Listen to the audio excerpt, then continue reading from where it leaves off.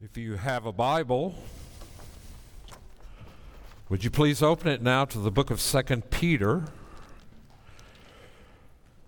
chapter 1, and our reading this morning upon which the teaching is based is from 2 Peter,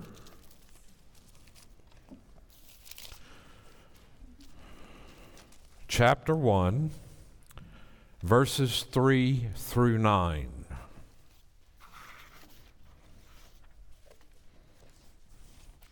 Now, what's going to happen today in today's sermon is last week I began to talk about the implications of understanding what it means that Christ's righteousness has been imputed to you, reckoned to you, given to you. Not only did he die for your sins, but he also lived a perfect, obedient life to the law of God, which he gives to those of us who look outside of ourselves and trust in him. We didn't really get much time in talking about the benefits of the imputed righteousness of Christ to our life. To tell you the truth, for about the first half of my Christian life, I was half saved by grace. And I didn't understand the fullness of what justification by grace alone, through faith alone, by Christ alone really meant. I understood the negative side. I understood that he died for my sins. But I did not understand what it meant to have the righteousness of Christ imputed to my life. And I'll explain what that means more in a minute to try to help you see it. And because of that, my Christian life suffered. And I did not fully grasp the benefits that are ours by being united to Christ. And so today we're going to talk about the present and future value of the imputed righteousness of Christ. And 2 Peter is going to be sort of a jumping off spot. I'm not going to expound this particular text, but use it to talk about the relational benefits and the therapeutic benefits of being united with Christ, having our sins forgiven and his righteousness imputed to us. What difference does that make to us as people? And what difference does it make in my relationship with myself, in my relationship with the body of Christ and others around me, and my relationship with God? And we will, by the end of this message, I hope, have some grasp and understanding of how central the gospel is to our experience of sanctification, of growing in grace and knowledge of the Lord Jesus Christ. Hear now the word of the living God as we find it in 2 Peter chapter 1 and verse 3. His divine power has granted to us all things that pertain to life and godliness, through the knowledge of him who called us to his own glory and excellence, by which he has granted to us precious and very great promises, so that through them you may become partakers of the divine nature, having escaped from the corruption that is in the world because of sinful desire. For this very reason, make every effort to supplement your faith with virtue, and virtue with knowledge, and knowledge with self-control, and self-control with steadfastness, and steadfastness with godliness, and godliness with brotherly affection, and brotherly affection with love. For if these qualities are yours and are increasing, they keep you from being ineffective or unfruitful in the knowledge of our Lord Jesus Christ. For whoever lacks these qualities is so nearsighted that he's blind, having forgotten that he was cleansed from his former sins. This is God's word. Let us pray.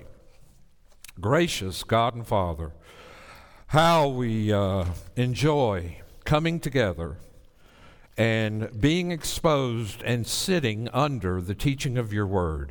We pray that you would grant to the one who speaks and the ones who listen, the work and power of the Holy Spirit to illumine our minds, to soften our hearts, to draw us and woo us to Christ, and we will be sure to give you all glory, for all glory belongs to you alone. And we pray in Jesus' name, amen. So what are the relational and therapeutic benefits of justification by grace alone, through Christ alone, by faith alone? I don't think I got that right. Justification by faith alone, in Christ alone, for the glory of God alone. What are we talking about? Well, let me explain it this way. Justification by grace alone, through faith alone, in Christ alone, is the absolute foundation for our growth in Jesus Christ. It is the sustaining energy and power and vitalization and stick-to-itiveness that we need in order to walk with Christ as we live out our lives in community. But it's important for us to understand as a foundation what we're talking about. And let me explain it to you this way. This is a pretty good description of what I understood the gospel to be for a long time. Listen to this. Many Christians live in an if-I-then relationship with God. That is, if I do what is right, then God will love me. If I give extra money to missions, then God will provide me a raise at work. If I avoid sinful habits, then I will certainly be spared suffering and humiliation. It is a conditional relationship that is based on the principle of merit.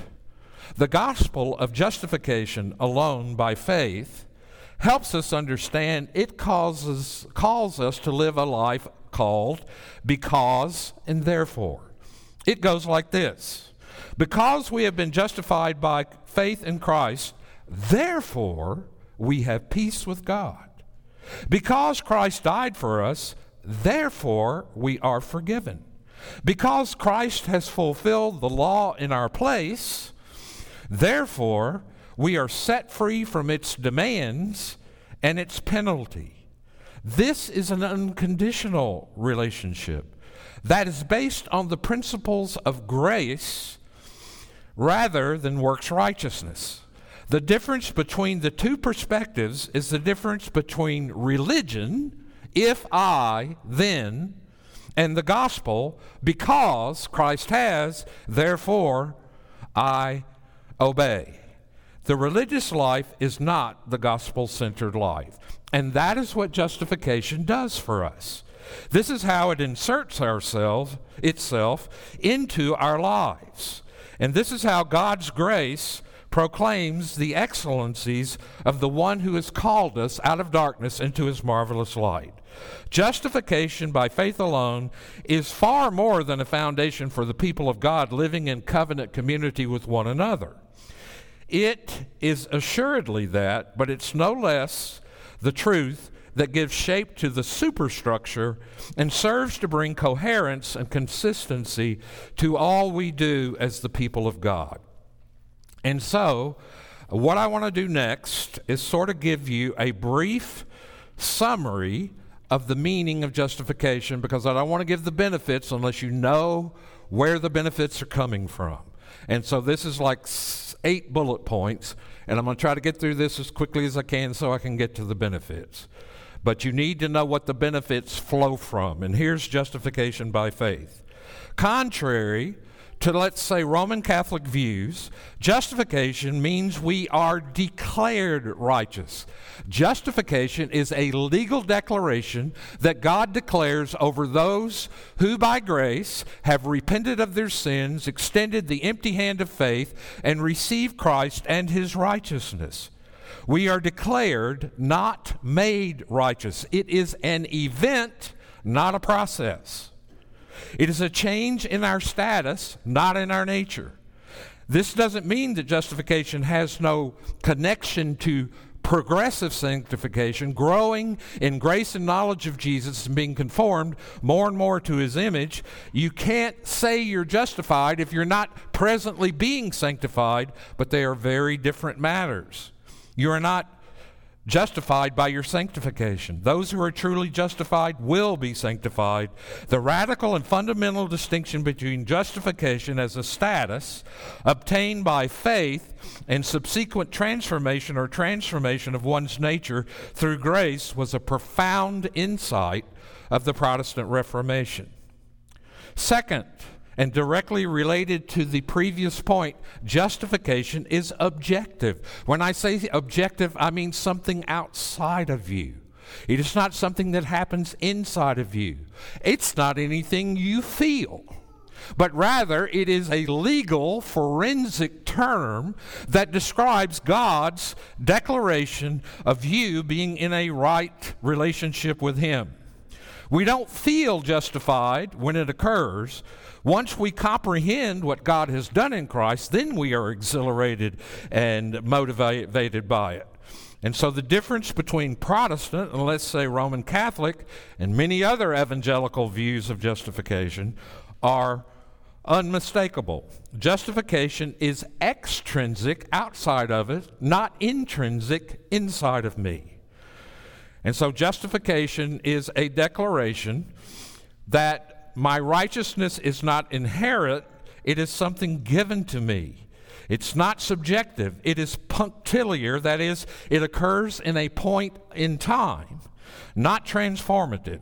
It entails the imputation of righteousness, not the impartation or infusion of righteousness. By imputing or reckoning to us the righteousness of Jesus Christ, that refers to the active obedience of Christ in our place. Mere pardon, that is, just having your sins forgiven, as glorious and wonderful as that is, would leave you naked. Scripture tells us we are to be clothed in Christ.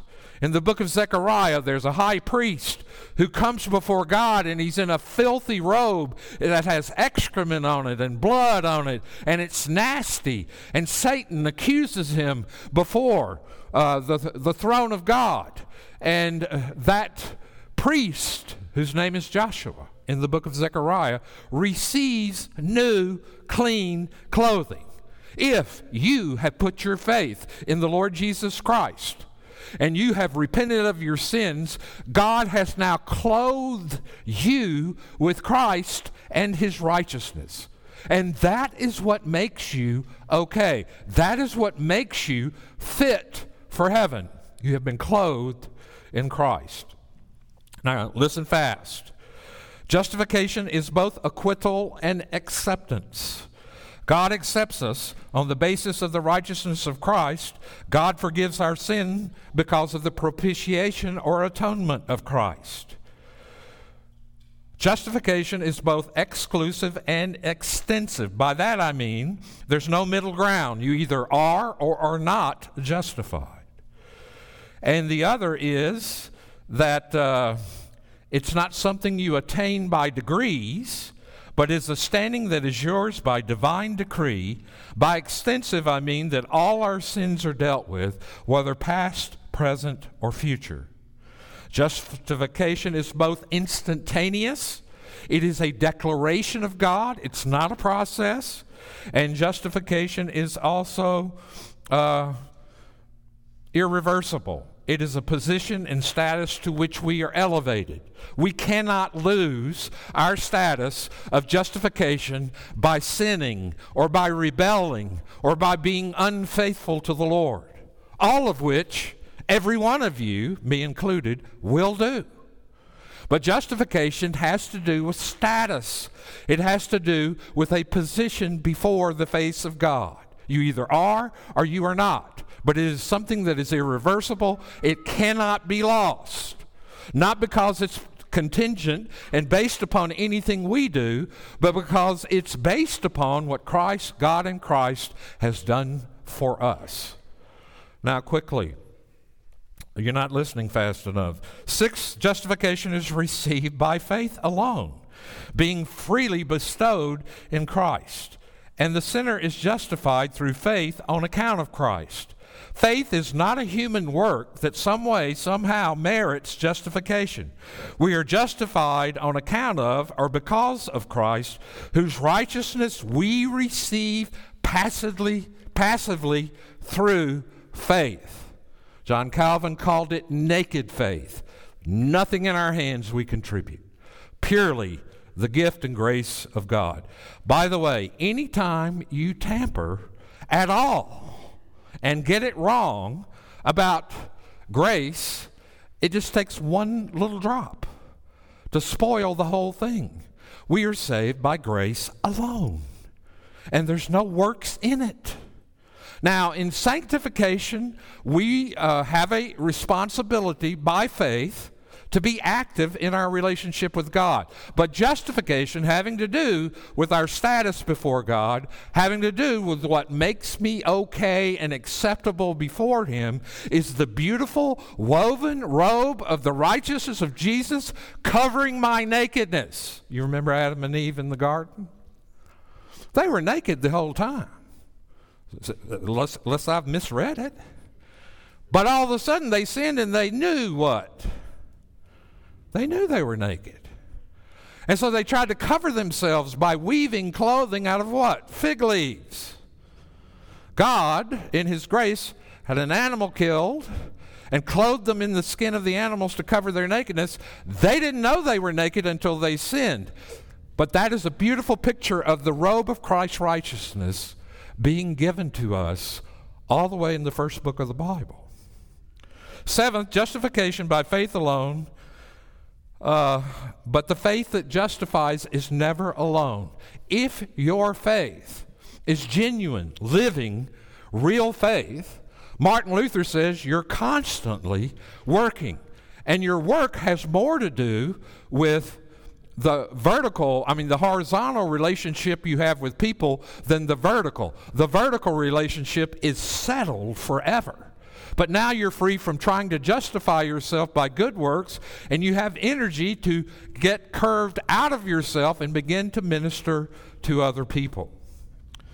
And so, finally, justification is grounded by our union with Christ.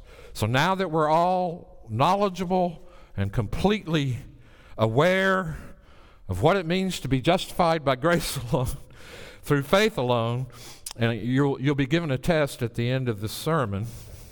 What I want to do next is something that I consider very important.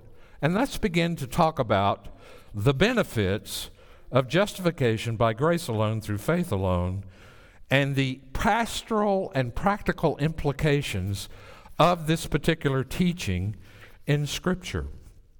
The first benefit would be, and I said this last week, humility. Humility. The doctrine of justification not only confronts me and you with how broken, how messed up, how sinful we are, but it also confronts us with our complete inability to restore ourselves to any substance of what we were meant to be before the face of God. Humbly admitting the damage that sin has done to you is like standing in front of a once beautiful estate, but now decayed and broken down, with no understanding of how to restore it and no tools to do it. The doctrine of justification by faith alone, through faith alone in Christ alone, devastates what I call self-glory. And all that self-glory is seeking your own righteousness. Now, none of us probably enjoy being around self-righteous people, do we? I don't like self-righteous people. Do you? I asked my wife one time, I was listening to some preacher riding in my car. He says, you need to go home and ask your wife to point out anything in you that is not honoring to Christ. And so, I got my courage up. And my wife is a sweet, sort of just nice person. And so I went home and I said, Pam, I want to be a man of God. I want to be a good pastor. I said, you live with me every day. She said, what? I said, what would you say is something in my life that needs to change? And she said, and I'm quoting, it's your stinking self-righteousness. It is insufferable. Sometimes I can barely stand to be in your presence. I said, enough. Enough. It's odious. I call it the halitosis of the soul. The bad breath of the soul is self-righteousness. But we're all filled with it. And we're all so hungry for glory. What we really are hungry for is the glory of Jesus Christ and His righteousness, but we seek it in other ways. A humble person is someone who is aware that justification puts a hammer to human pride. It's like a sledgehammer. It makes a mockery of self-righteousness and self-aggrandizing and self-justifying arguments that go with it. We all like to be right. It's just fun to be right. But sometimes that being right is nothing more than the odious self-righteousness that clings to our soul. Because in the core of our being is that fallen nature that wants to justify itself by being good. And if you're ever going to be a great Christian, forget about being good. It's over. You will grow in the grace of knowledge. You will be changed, but you'll be the last one to know. Pride is the source of our sin, out of which so many other sins and bad fruits grow. Pride crushes compassion and sympathy. Are you a compassionate person? Are you always finding fault? Are you always measuring people, maybe competitively? I used to say that when you went to a Baptist church, they theologically frisk you, or they frisk you for evidence of justification by how many souls you had won to Christ. That was the mark of righteousness. In Reformed churches, it's a little different. We theologically frisk people. And so we check them out and go, they're Arminian. I can't talk to him. He's an Arminian. I can't talk to her. She's charismatic. I can't talk to him. He's not confessional. And you may not know what all those terms mean, but it just means I'm better than you. That's what it means. I am so much better than you. Now, I like to think that anyway, but it's just not true. It's just not true. Pride makes us entitled and demanding. Pride never produces a willingness to forgive. Pride makes you judgmental and condescending and condemning.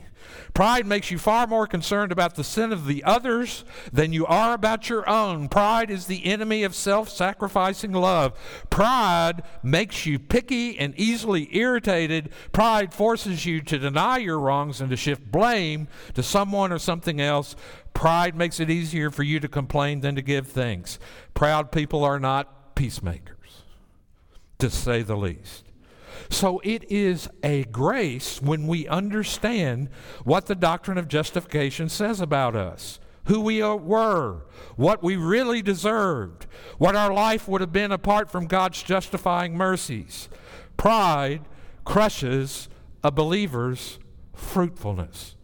And so one of the benefits, therapeutic benefits, let's say in relation to yourself, is personal humility.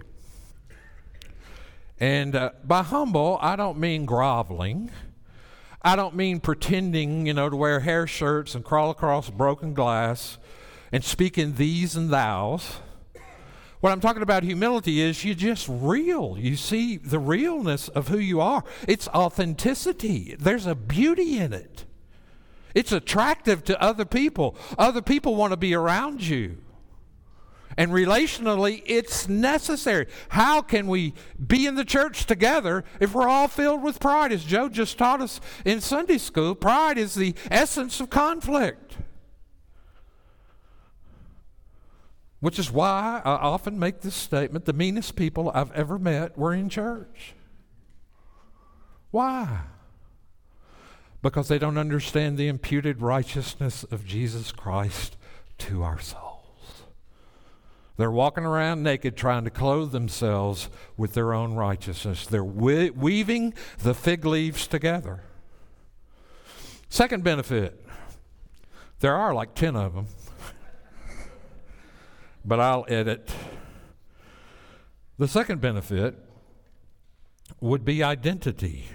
Identity. That's a very popular word in our culture today. We can hook the issue of identity to the doctrine of justification, but here's a place where it's important to remember good Christian scriptural theology doesn't just define for you who God is and what He has done, but it also redefines you, who you are as His child. One of the sweet blessings of God's justifying mercies is the new identity that is ours because we are in Christ, forgiven, adopted, justified, eternally loved, children of God. We no longer have to search for identity, meaning, and purpose because we already have all of that in Christ. And the thing that is so powerful about the identity that is ours as a result of God's justifying mercy is that nothing and no one can ever take it away from us. The poster child for postmodern identity seeking used to be, and I'm sure there's somebody who can replace her now. She needs to be replaced. Her name is Madonna. Madonna used to say, I will try on different personalities. I will try on different identities till I find one that works for me. That is postmodernism to the max. You're not identified as a creature made in the image of God, fallen, as it were, but made in the image of God, and you get your identity from who God says you are, not from you trying on a number of them until you find out whether it's sex or whether it's politics or whether it's whatever. Identity seeking, you'll never find it. When I was a kid, I grew up in the 60s. And that was the generation, it's a pretty cool generation to grow up in. The music, and I know Dave McGuire is going to give me grief for this, but the music of the 60s and 70s may have been some of the best ever. But there were people always, yeah, I hear him argue. There are people always, we're trying to get our righteousness out of that, aren't we? There are people arguing, or used to say to me all the time, I don't know who I am. I don't know who I am. Do I exist? And the right answer to that question is, who wants to know? Think about it. People were seeking to find themselves. And so they would get rid of all of their responsibilities. They might divorce their wife. They might forsake their families. They might get in the car and drive to California, the land where you can find out who you are.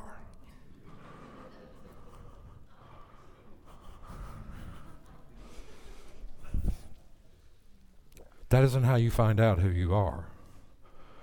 The way to find out who you are is to discover from the Bible who you are in Jesus Christ. We have an identity. The one who matters the most in the entire universe is absolutely crazy about us.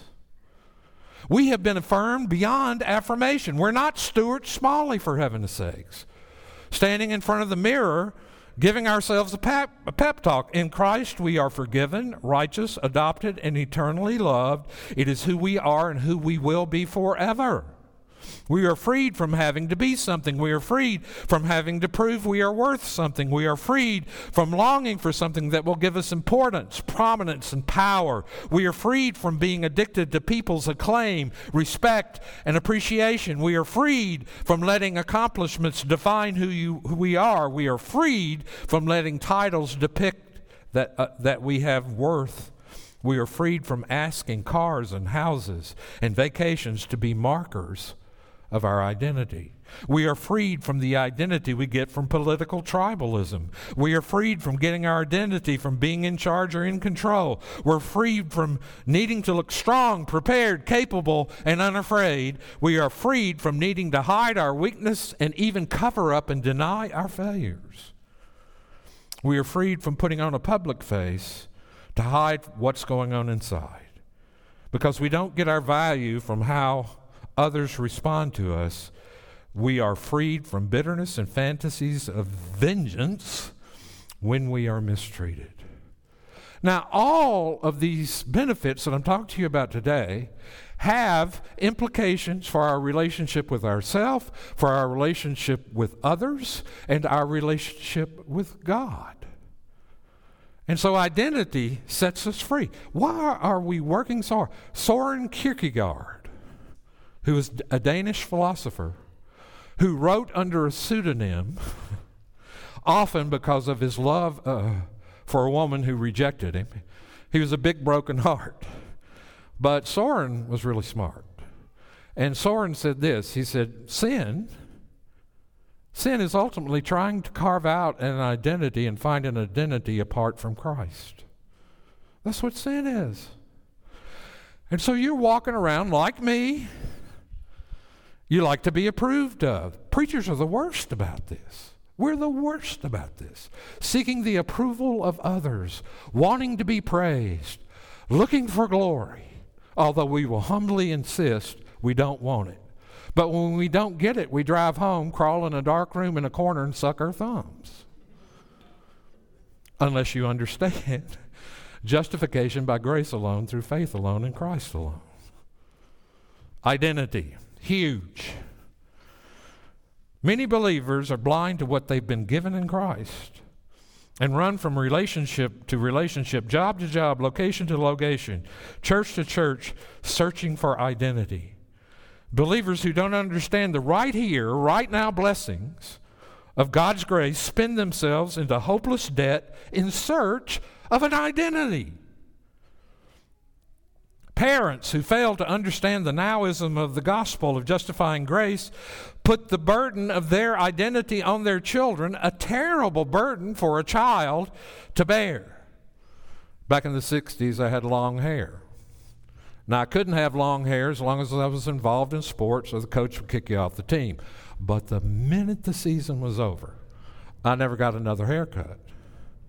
Now, my mother, who loved me, and I have no doubt that she loved me, told me not to come to work where she worked with my long hair because it would make the men she knew she worked with say terrible things about me. And I said, well, I could care less what your guys at work say. It wasn't because of Jesus, it was because of my pride and arrogance.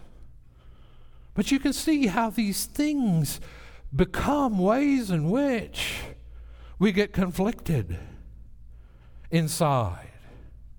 We end up, even pastors forget the gospel when they preach and ask for ministry to give them the identity and end up beaten down, discouraged, and burned out. It is a sweet gift of God's justifying grace that we have a stable identity that will last forever. Another benefit that we get is fellowship and Christian fellowship and community. Justification creates believers and so creates fellowship. And the trouble with most churches is that we deny or ignore justification. And church becomes more like a club, and it's typical club spirit more than it does reflect the spirit and sharing in of Christ.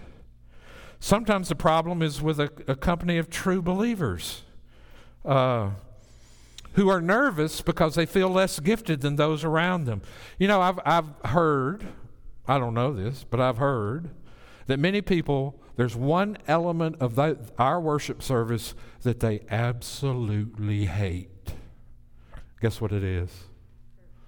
Greeting. They don't like to greet one another. Now, I understand by temperament, some of you are not outgoing and you're not engaging. But by temperament, rather, you're a little bit introverted, and that makes you uncomfortable.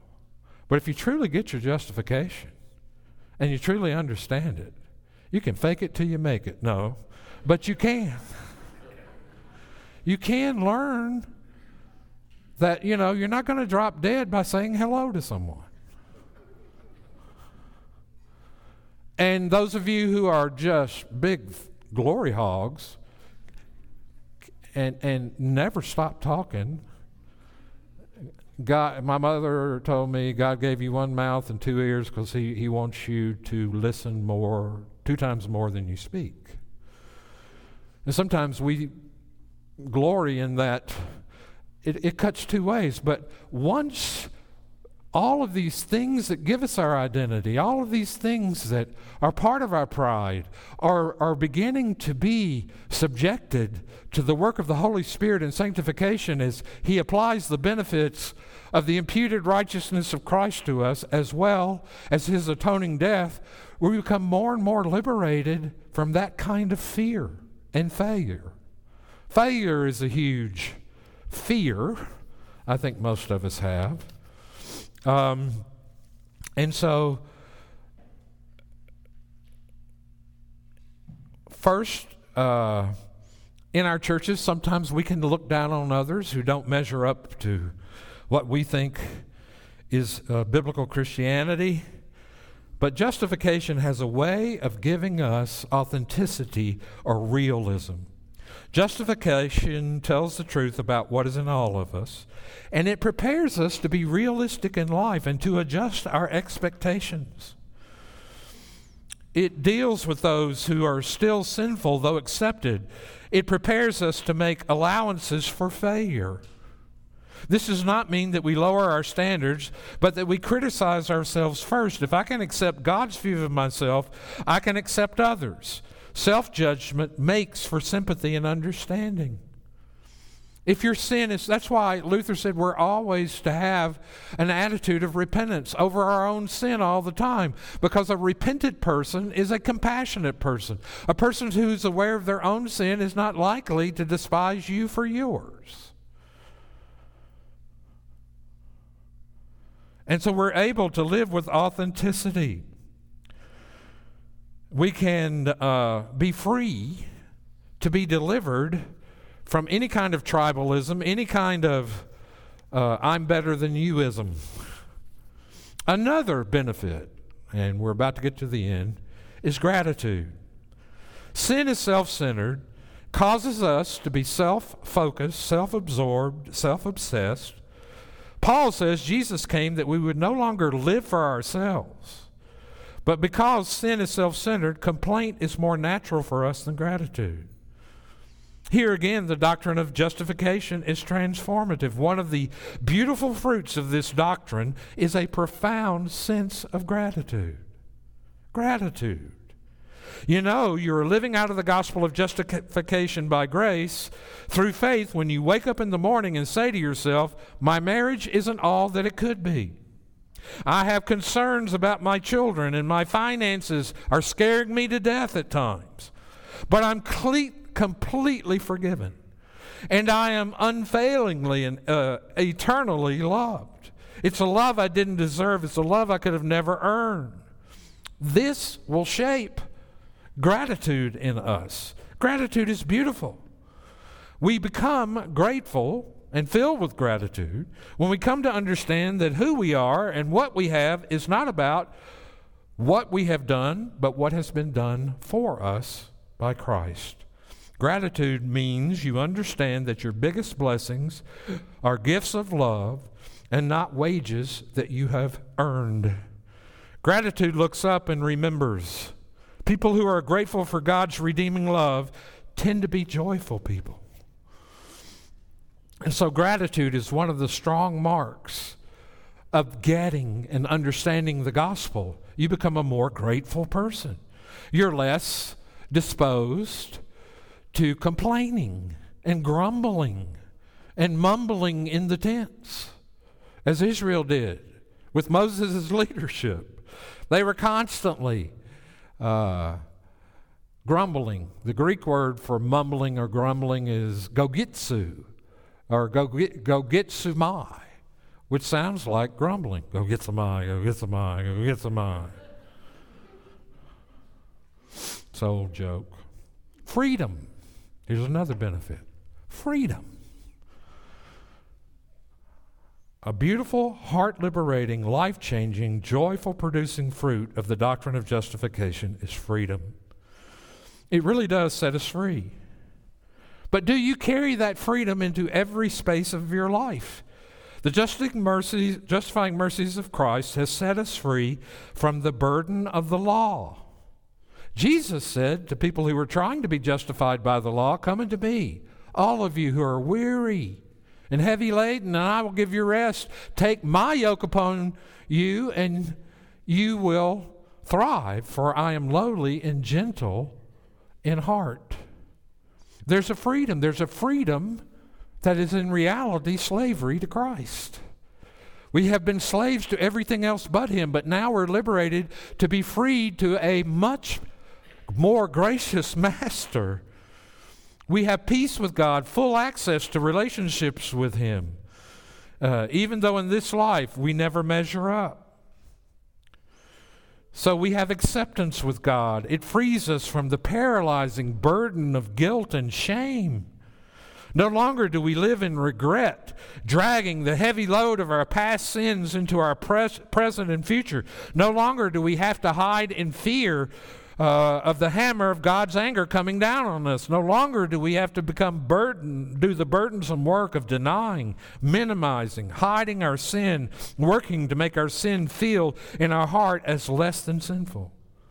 No longer do we have to defend our own righteousness. When people near us lovingly confront us with wrong, redeeming grace has freed us from these burdens. So you're really free. You no longer have to carry the burden of shame. Jesus shattered shame on the cross. We are no longer stained, no longer dirty, no longer scarred by sin. Because of justifying grace, our record is spotless. And we are as righteous as Jesus in God's eyes. We don't have to go through life like Charles Atlas, bearing the world on our shoulders, burdened down, slump-backed, protecting ourselves, fearing rejection, being unwanted or unworthy. We are children of the King. And it frees us from the burden of fear. Grace means we're no longer enemies. Grace means God is for us. And if God is for us, who in the universe can be against us that matters? No one. No matter where we are, no matter who we're with, no matter what we're facing, the Lord Almighty is with us, and He wakes us every morning to new mercies.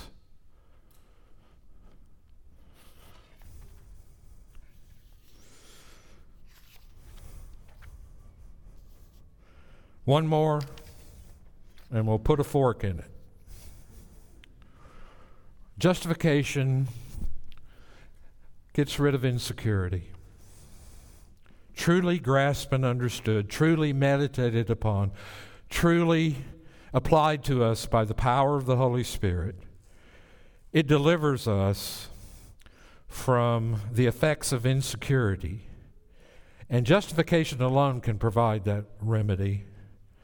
A crippling sense of insecurity in a person can wreak havoc in his social life or her church. The only lasting solution is a deep and abiding conviction that one is altogether justified in the sight of God through faith in Christ alone. Insecurity makes it difficult to acknowledge and appreciate the accomplishment of others. Do you find it hard to compliment other people with a genuine heart? Do you find that to be true? Or do you have to pick apart anybody who you think is stealing the spotlight from you? This is how pastors are the worst. I remember somebody asked me one time what I thought of Tim Keller. And I said, I hate him. And I love him. You said, why do you hate him?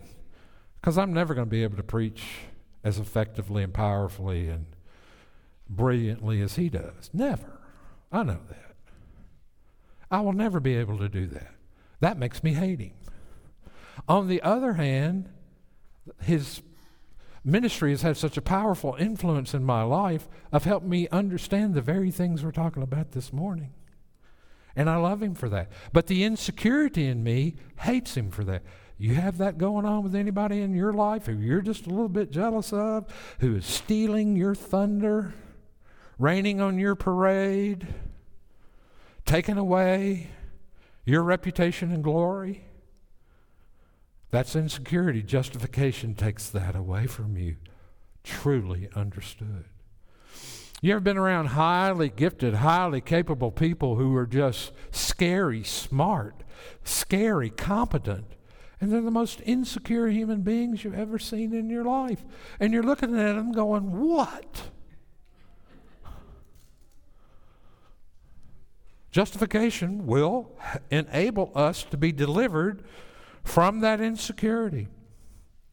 It makes it difficult.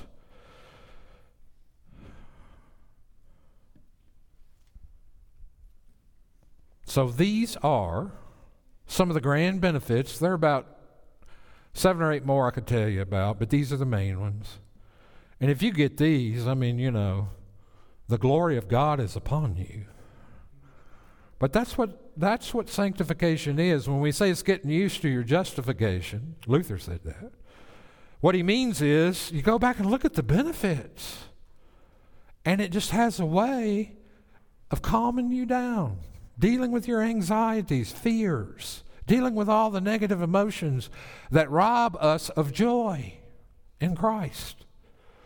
Why are so many of us lethargic and dull and going through the motions and not really pursuing Christ with all of our hearts? Because we don't understand this.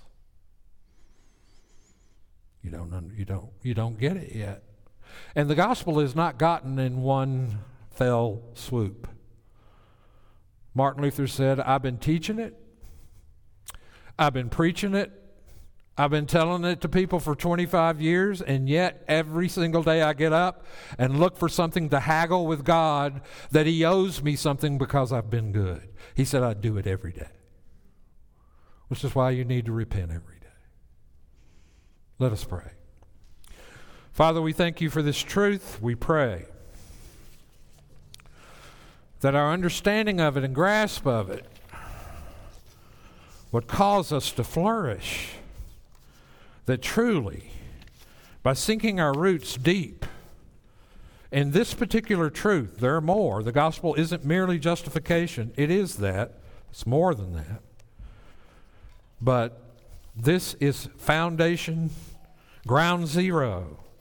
So, Lord, I know the only way people who are going to benefit from this and get their benefits straight from justification will be because you will take them and teach them this through suffering, through blessing, through being in your presence daily.